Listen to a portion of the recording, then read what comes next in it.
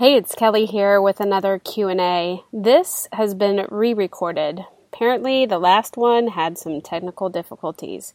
So who knows? Maybe I will give some more information than I did last time. But I thought I'd go ahead and answer the two questions I got recently. One is from Elizabeth, who asks, is it okay to write off the remainder of your private pay fee if you are accepting a sliding scale?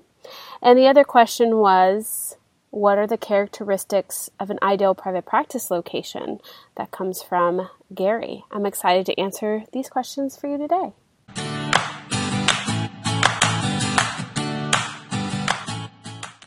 All right. So sliding scale fees are one of those things that are kind of common in our field.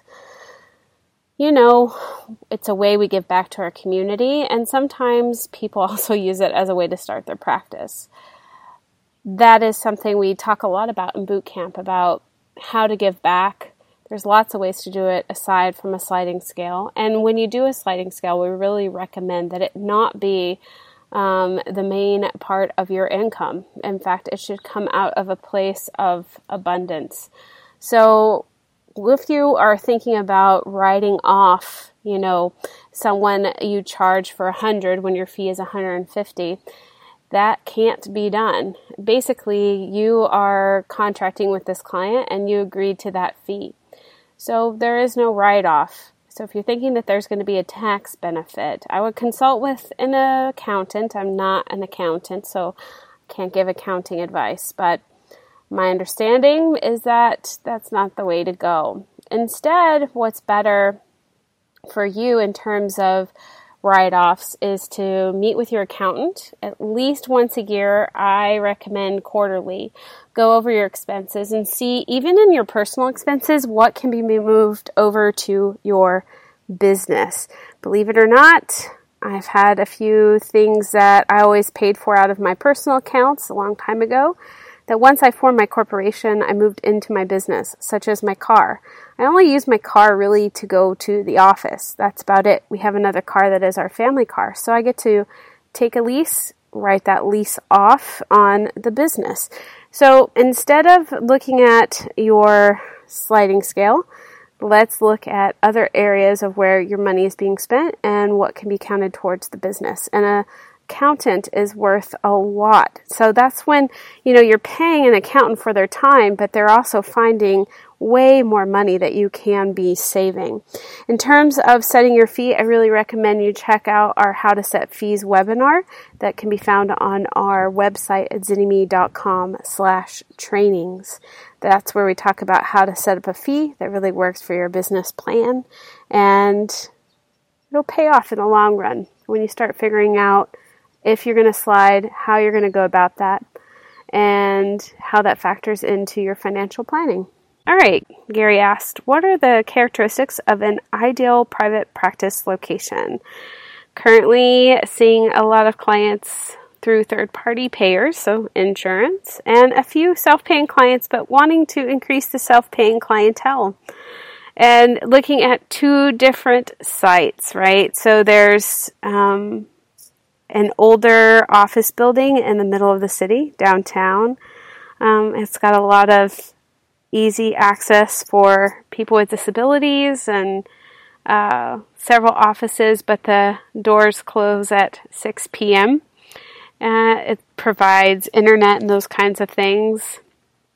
And the other one is at the edge of an upper middle class suburb, safe, nice parking lot, handicap accessible. It's along a bus route and it comes with some other fun features. When checking out an office, I first recommend thinking about what is best for you.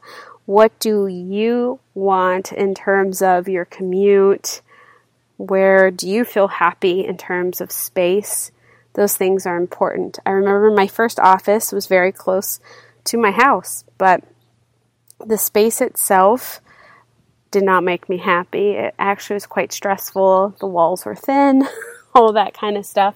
That's how I ended up developing that office private practice checklist of things you need to think of when picking out an office. I'll put a link to that below. But even with a great commute, it just wasn't a good space for me. So I ended up commuting a little further out, and I discovered that it was nice to have the decompression time coming from my office to home in that 15-20 minutes. It felt good to me. So looking at that private practice vision in terms of how you want to be spending your time and where you want to be located, it kind of starts with you first, and then you look at your ideal client and where they're located, and then you try and see where there's an overlap. So I ended up, my final office before I went virtual was in a place where two freeways intersected, and it was kind of convenient to come from further distances for my clients. So I had clients come from further than where they could have reached me at my other location because it was more away from a freeway. In fact, it was off of a toll road, so people would have to pay to commute to me. I think one thing that you can do is research in terms of your ideal client. Where are they spending their time? Are they working downtown? Do they live in the suburb? There can be a lot of misconceptions, and so you start asking around. You can look on Meetup, see what kind of groups are going on in those areas and at what times.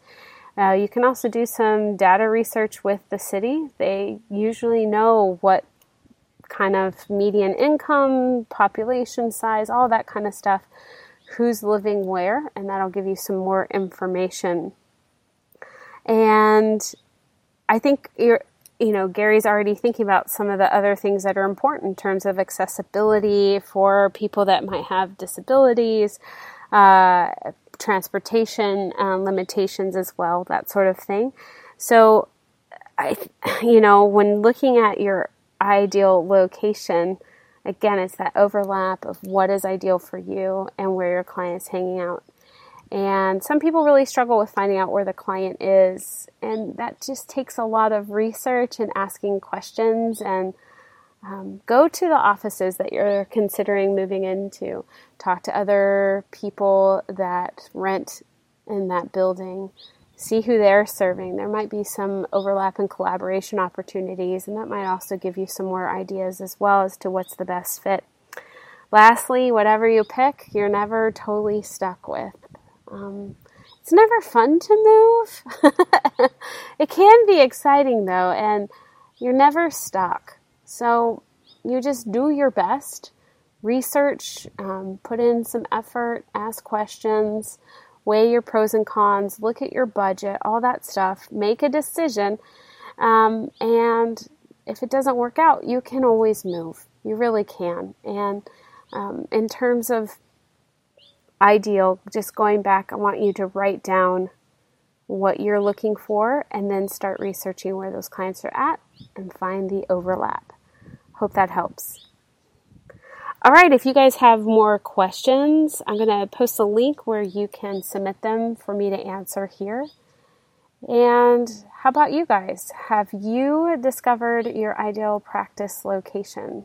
Sometimes it can be quite surprising. What you think would be best may not always be. So I'd love to hear your stories. Share below if you're on the blog and make a comment. And if you know someone who could benefit from this, please share it along. Thanks.